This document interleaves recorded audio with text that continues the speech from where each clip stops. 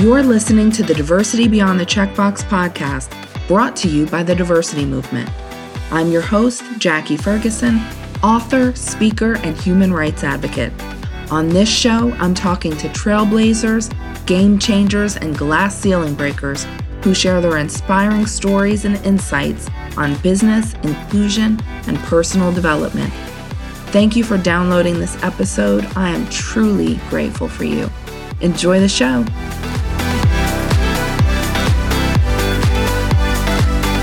Welcome to the Diversity Beyond the Checkbox podcast. Thank you for listening. Today, I am so privileged to speak with Anselm Beach. Anselm, thank you so much for joining us today. Will you tell us a little about yourself? Okay, so the first thing I would say is that you're probably hearing my voice and you're thinking it's the best DC accent that you've ever heard. I was born in the Caribbean. I was born in a little island called St. Vincent.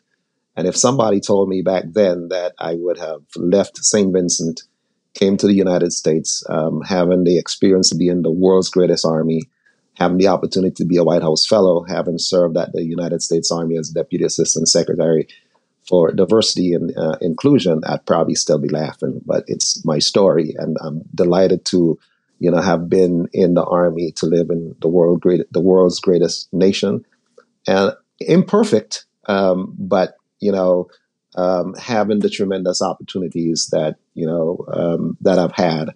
So I consider it quite to be a privilege. Awesome. Anselm, you've done so many amazing things. I want to kind of start at the beginning. What did you think you would do when you grew up, right? And then how did you achieve your current role? Can you walk us through some of those life choices? Yeah, this is going to be a little surprising. But when I grew up, I wanted to be a priest. I grew up in a little island in St. Vincent. My mom was high school principal. My dad was a carpenter. So we lived in St. Vincent, and very remote portion of the island, north place called Oya. And and teachers were very influential. So at a very early stage in my life, I knew that education was important. But there was something about the priest, another level of influence. And so I've always been a person who likes to think through different things. And I thought that priests had this unique way of seeing many different pieces of a society. So I didn't really, so I thought I would land there, but my mom also died at a very early age. I was 19 when my mom died, and being a baby of 7, I was my mom's baby. And so that also was another way that my life kind of changed, because then I started thinking so much about, what life meant, big existential questions about the meaning of life and and kind of began a search for out of my comfort zone. So I say that because I think, as we talk about this diversity, equity, inclusion, what happens in so many instances is where we sit or where we stand determines what we see. And sometimes what we see determines who we become. And so for me, I was fortunate in that I had a community behind me who helped to provide guardrails for me and provided me with a lot of mentorship. And that's happened to me even as I stumbled through leaving St. Vincent, coming to the United States, and joining the Army, which was extremely pivotal to me because of the leadership that, people provided me and guided me and saw things in me that I didn't see in myself. And I think that's another part when we talk about equity and inclusion. How do we provide a lens that others could see who we are and understand potential and put us on a pathway for success, not because of our own individual abilities, but the value that's transferred to the organizations that we serve. Absolutely. Absolutely. And then, if you would, let's talk about the overarching mission in your role. What do you do specifically? And then what's the legacy that you hope to leave through your work? Yeah. So I would say that I stumbled into this field.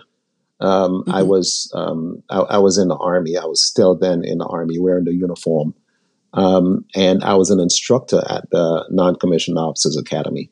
And we were going through an accreditation period where we had to provide training on prevention of sexual harassment. There was a sergeant first class, who came to give us this training because the academy had to be accredited. And he had this unique ability and very charismatic, to really talk about the importance of dignity, respect, of providing spaces where people felt safe and included. And I asked him, like, how did you learn this? So he told me about the Defense Equal Opportunity Management Institute in Patrick Air Force Base, where the military trains all its equal opportunity advisors. And I applied and got into that program. And they were, back in the 90s, late 90s, were really breaking the foundation to really talk about inclusion, equal opportunity, diversity, equity, inclusion. And so I think the military really led the charge in providing that foundation for where we are now in terms of when we talk about diversity, equity, inclusion. So that was really, really foundational for me. And that led me into a career in higher education. It led me transitioning from the military to serving in the federal government, and eventually becoming a senior executive in the federal government. And since then, I've left the federal government. I'm now serving with Raytheon Technologies, as same doing the diversity work, but in a public policy sphere. So I think, as I reflect on all those things, what I would say is that forward-leaning organizations understand the value of diversity, equity, and inclusion, not just from the representational standpoint, but because of the value that it brings and its ability to position an organization to effectively compete for talent. Yes, absolutely. Absolutely. And then what are some of the unique challenges, Anselm, that you find in your role?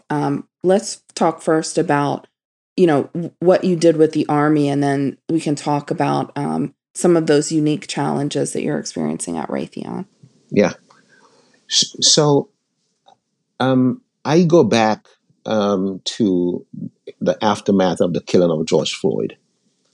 And that was, I think, a big awakening, not just for organizations, but for the entire nation. As a matter of fact, the entire world, because it catalyzed national civil unrest. It catalyzed demonstrations around the world where people really start talking about demanding equity, demanding justice, demanding inclusion. And so in the aftermath of the killing of George Floyd, one of the big outcries was this notion for leaders to really speak up. And that was pretty challenging for all organizations because it moved leadership into a place of these big organizations where they had to deal with a big public issue. And most times that was not a space that CEOs or military leaders, that was not a space that they really did occupy. And so we didn't really have to think about it because the Army is, a little over 1.4 million people, civilians included. So a very big organization. So you got to think, how do you scale that?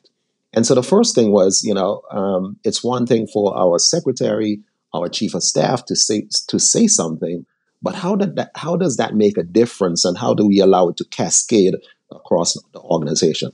I think there's a lesson there for any big organization. But first and foremost, it's not just about making a statement.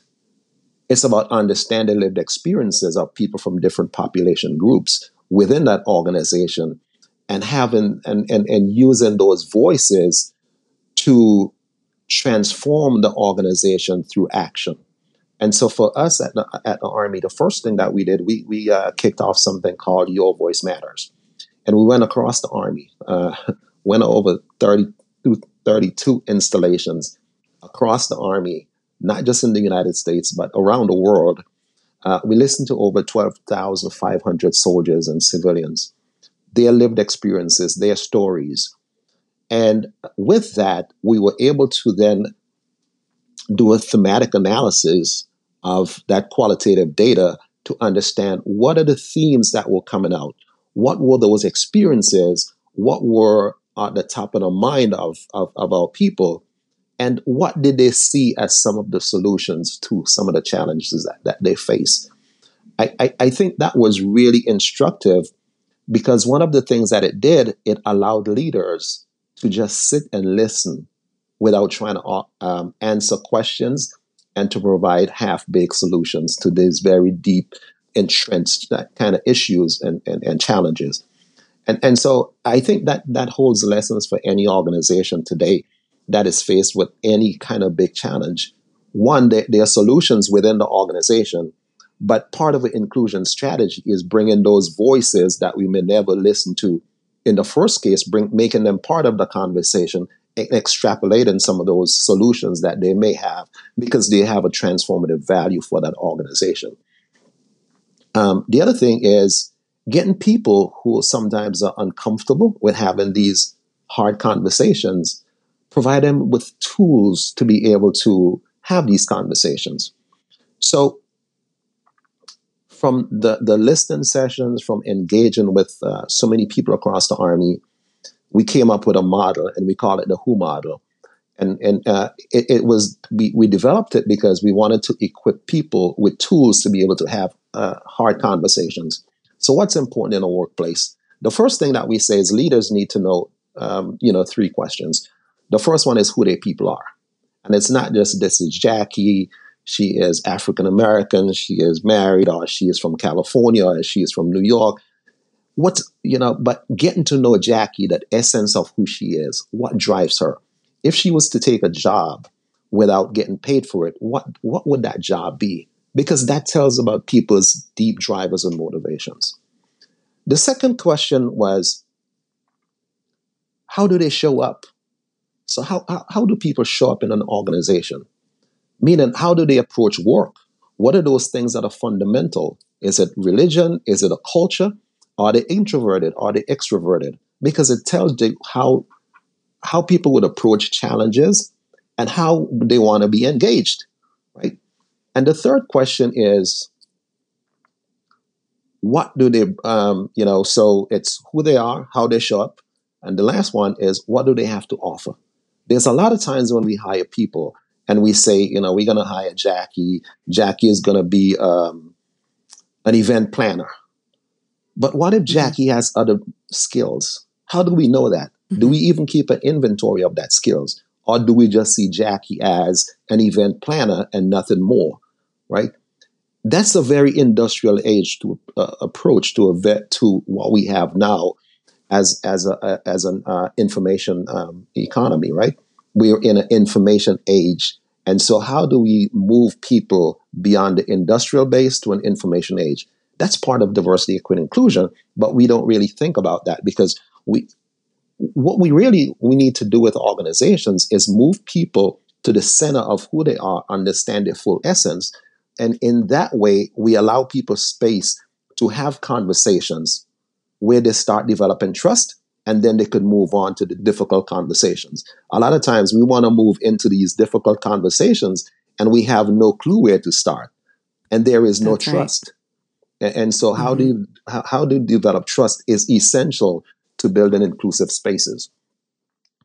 I think you're spot on with that. And, I really like that you're sharing the advice of digging in to who a person is at their core, because we do think about, what a person does at their job. We do think about, basic status and identity, but not really the depth of what motivates people, which is so important for leaders to understand in any field, right? In any workplace.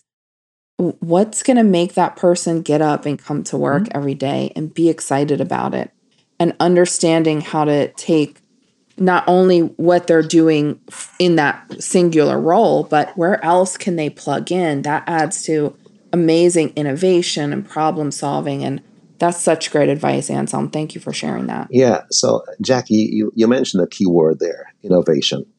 And I think that is a piece that is lost in the conversation around diversity, equity, inclusion. I think part of the challenge that we have now when we talk about diversity, equity, inclusion is that we talk about it in this very kind of shallow manner. And most times people would say, "Oh my gosh, organization X, they lack diversity because they don't have X amount of this representation or that representation." And I think representation is fine, but we can't make progress if we are starting and stopping in the same place. And if the only measure that we have is the number of demographic representation, then we are doing a disservice to the people in those organizations, and we are doing a disservice to the organization itself. Get back to the conversation about innovation. Great colleague of mine, Al Seegars, from University of North Carolina, Chapel Hill. We did some research last year, and what our research really said is that companies that leverage diversity, equity, and inclusion, that fully really embrace it and leverage it and move people from representation to participation, are companies that are more innovative, more profitable, more people-centric. They have lower rates of turnover than their peers and competitors. And one of the reasons is because when you move people from representation to participation, you get the full sphere of what people have to bring. In too many instances, we have companies who focus their diversity strategy on representation. And what our research said is that representation without participation is exclusion. And I think that's a critical part of when we talk about the diversity, equity, inclusion. And when we talk about it in very, very shallow language, and when we talk about it without really saying what the full value of diversity, equity, inclusion is to any organization in a 21st century, especially when you're competing for the best talent, we really, that part of the conversation gets lost. Absolutely. And Anselm, let's dig into that a little bit more. That was certainly one of the questions that I had, is to talk about that research article that you co-authored. Can you tell us a little bit about the values principle model and the 4 values around that, and then how we need to think about that as leaders in the workplace? So, Al and I talk about this in terms of a journey for an organization, and I guess let me just kind of step back and say, Al is a great mind, very brilliant. He's an engineer by trade, not like a humanist. He is he's an engineer, and we met while I was on a program down in UNC Chapel Hill, and we were talking about diversity. And during the conversation, I said, "Yeah, but you have to account for the value that people bring. Other than that, if you're just talking about representation, that translates into tokenism, and you still have people celebrating, oh, we have the first this or we have the first that. It is the 21st century, so we need to kind of." And yes, we need to recognize people, but we need to stop this, the first woman this or the first person this. It is the 21st century. We should have been there already. And so that is what we talk about when we get to the values principles model. So values principles model, we say that, first of all, when we talk about representation means that you are representing a segment of our society, or you are speaking on behalf of somebody else. We all are familiar with being represented by an attorney, right? So somebody who is speaking up. So representation in organizations could mean allyship. It also could mean sponsorship for underrepresented groups. When you look at organizations, you might see some organizations are very high in representation. So a certain population percentage of their workforce is a certain demographic or scattered across certain demographics. And as you look at the upper tier of the organization, that representation is not there. So why is that representation not there? It means that the organization haven't moved to the second step, which we call application. So when we talk about application, we are talking about understanding the full value of diversity, equity, inclusion, and applying it in a way that the organization and the employee benefits from it. So we get back to how do we understand the totality of a person and how we apply that. That's in the application model. The next step is appreciation, because appreciation talks about, understands that people bring something, diversity adds something, and how do we change the structures by which we reward people, because that really gets to how do people stay or not, right? How you reward them, how you recognize them, and a lot of times organizations are very opaque in that way. They would say, well, we are diverse, but we don't talk about how we pay and how we reward. And the last step is participation. So, when we talk about participation, we are talking about really allowing the full application of who that person is to function and to flourish within the space, within the workspace. So as people come in, you're kind of moving them through that process to get them to participation. When you get to that stage, those are companies that are driving innovation. Those are companies that have full, successful employee engagement strategies. Those are companies with low attrition rates. So when people say, how do you compete for talent? How do you create, these talent pools where you're not kind of chasing talent, but people want to come to you? Well, if I'm working for a great company and I love this company and and they're going through all these 4 principles, it's easy for me to tell family members, you need to work there. Right. And I think that's a measure for companies, right? If their employees are not referring family members, then there's something wrong. Absolutely. And Anselm, one of the things, I love that point, because one of the things that I've learned over the past couple of years is how much this generation is digging into interviewing a job and a company the same way that they're being interviewed, right? So very often people will reach out on LinkedIn and say, hey, I'm looking at, interviewing with this company. Can you tell me about your experience, to the current employees? And you want your current employees to be, excited and ambassadors for your organization. That is so important, because they're checking, right? Those amazing talent that you want on your team.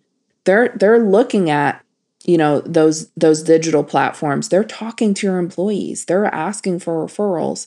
And if you don't have those ambassadors that you need within your organization, you're going to lose. Yes. Mm-hmm. Yes. Amen. Right. And it's really, part of this information age. We live in the 21st century. The 21st century is also known as the 4th Industrial Revolution. And it's where technology has so permeated our society. It's just artificial intelligence, the Internet of Things, autonomous systems. They're all part of how we operate right now. And because there's so much information out there, it provides talented people with choices. And when people have choices, they exercise those choices. And so as organizations move into this 21st century, diversity, equity, and inclusion has to be a leadership competency. Because if leaders are not understanding the full gamut of people, they're going to lose in the talent wars. Absolutely. And Anselm, that brings me to my next question. From your perspective, what makes a good leader?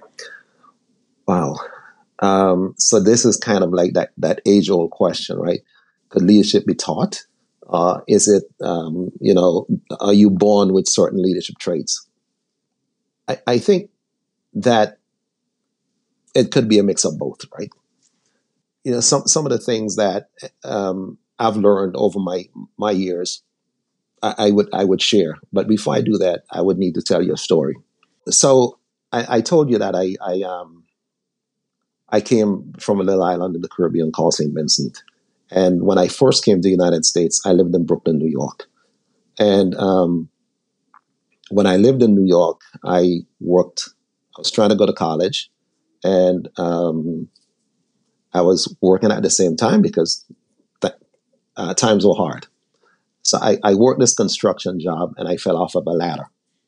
And I was home recovering for a few days, and I saw this great commercial, and it said, "We do more by 9 than most people do in a day." And it was you. Oh, by the way, you could get money for to go to college. It was an Army commercial, so I joined the Army. And my first duty station in the Army was Fort Stewart, Georgia. Now, Fort Stewart, Georgia, if you've ever been there, is a strange place.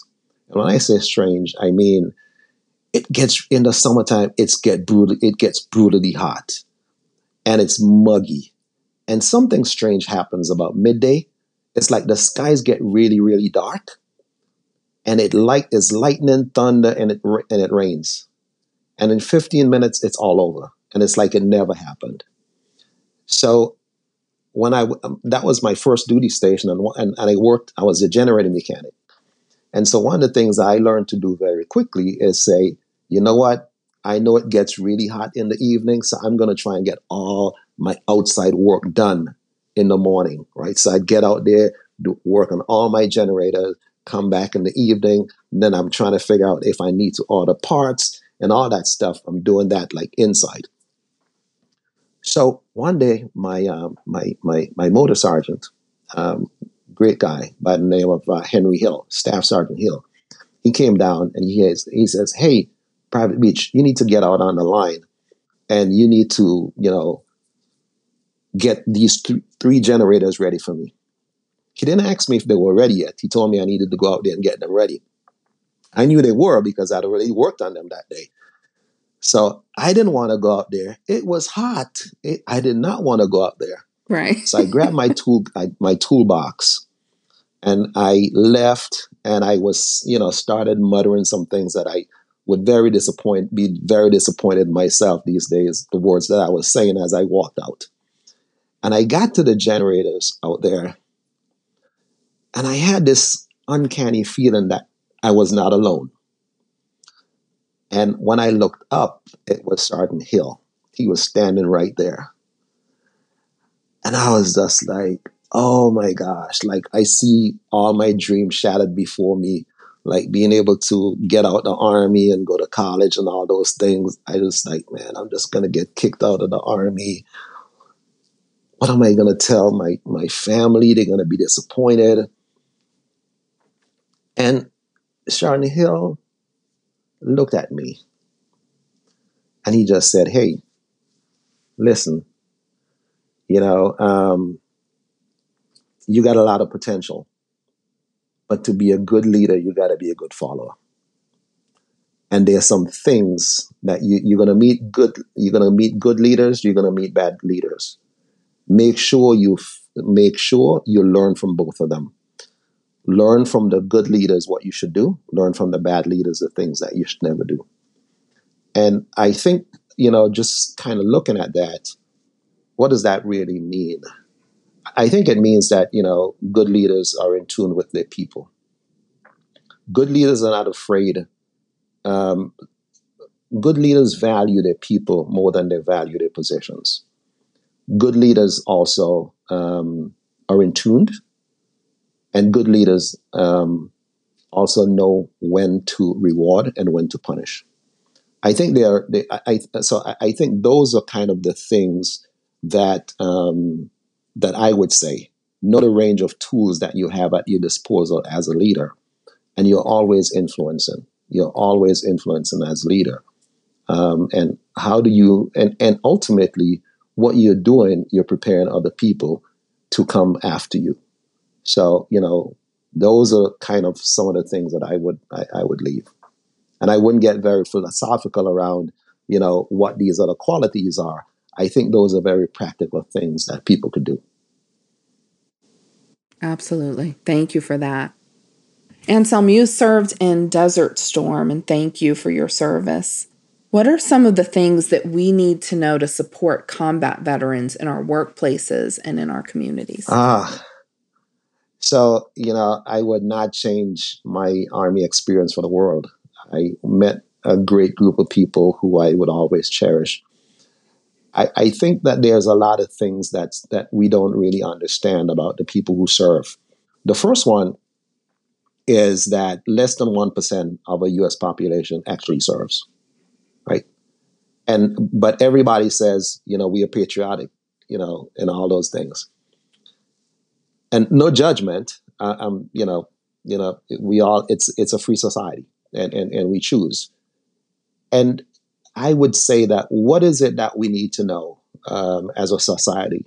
I would say that some of the best people, some of the brightest people are people who serve in the military. So, and there's this notion that if you served in the military, you're very rigid. I think we need to lose that mindset. I would say that if you're looking for people who think on their feet, who are very adaptable, who are going to get the job done no matter what, those are people who serve in the uniform, who wore the uniform, people who served. And those are the things that we need to know. We need to disavow this notion of, the veteran with PTSD who's homeless on the street. Yes, we do have that. We do have, unfortunately, veterans who are suffering from PTSD, but it's not unique to veterans. We have a mental health crisis in our nation, and we've got to be more attuned to mental health. So I would say just be more empathetic towards mental health, support, be a good citizen and vote, right? Vote on issues that are important, such as making sure that we could have proper health care and that, veterans could be properly taken care of. But understand that they're not going to be people who are going to be very arrogant, who tell you about all the things that they've done and how amazing they are. But they are really, really amazing people. Engage them. Provide them with opportunities. If you're a company, know that, veterans are amazing, amazing people who could get a lot of stuff done and who are very, very equipped to deal with people. Absolutely. Anselm, one of the questions that I really love to ask is, will you share a transformational life moment? And I think that may be when your mom passed away, but I want to open that up for you. How does that moment, tell us about what that moment is, and how does it inform or guide your life? So that was a transformational moment, very much for me, because overnight my whole world kind of fell apart, right? Being the baby of your family and being very close to your mom, and then she passes, and I really wasn't a man in a sense. Right, 19. Mm-hmm. So how did it transform my life? I think one, I had to realize that I needed that nurturing, and I needed to find people who would still provide me with that mothering that I needed before I could move to the next level. The other thing that it did, it really kind of helped to cement in my mind the things that are important and the things that are not. And I think that's a constant struggle. As we think about even the jobs that we do, we have to be mindful of not just why we do the jobs. We don't just do the jobs because they pay us for living. We do the jobs because we have internal drivers and we are driven to a purpose. And that purpose is about other people. It doesn't matter what you do. It's about other people. The last thing that I would say is that as people, it doesn't matter what your goals are. I think every person has to be self-aware. And part of transformation when you go through big, significant emotional events is to learn a lot more about who you are and how those events trigger the ecosystems that you're part of, and how that helps you, or how does it take away from your ability to interact positively with other people. Absolutely. Thank you for sharing that, Anselm. Anselm, as we begin to wrap up, what is the message that you want to leave our listeners with today? I would say that, there's a lot of information out there, and there's a lot of misinformation out there. And I think as a responsible citizen, we need to take time to make sure that we are getting the appropriate information.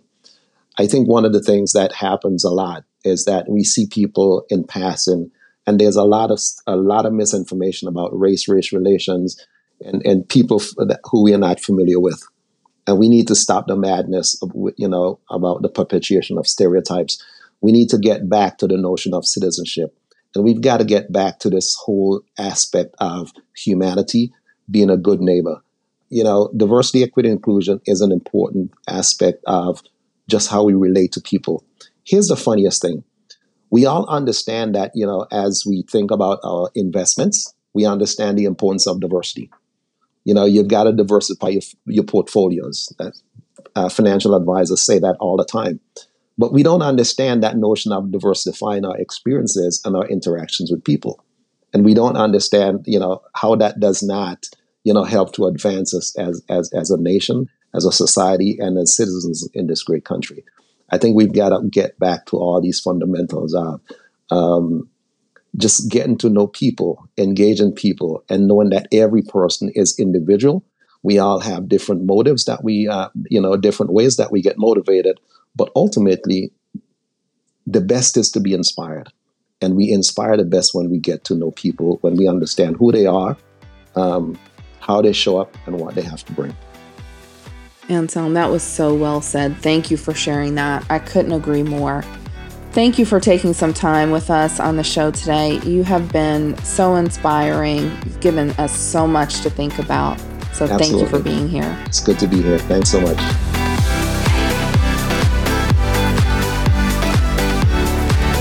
Thanks for listening to this episode of Diversity Beyond the Checkbox. If you enjoy the podcast, please take a moment to share it with a friend, leave a rating and review, and subscribe so you'll be reminded when new episodes are released. Become a part of our community on Instagram, LinkedIn, Twitter, YouTube, and TikTok. This show is proudly part of the Living Corporate Network and was edited and produced by Earfluence. I'm Jackie Ferguson. Take care of yourself and each other.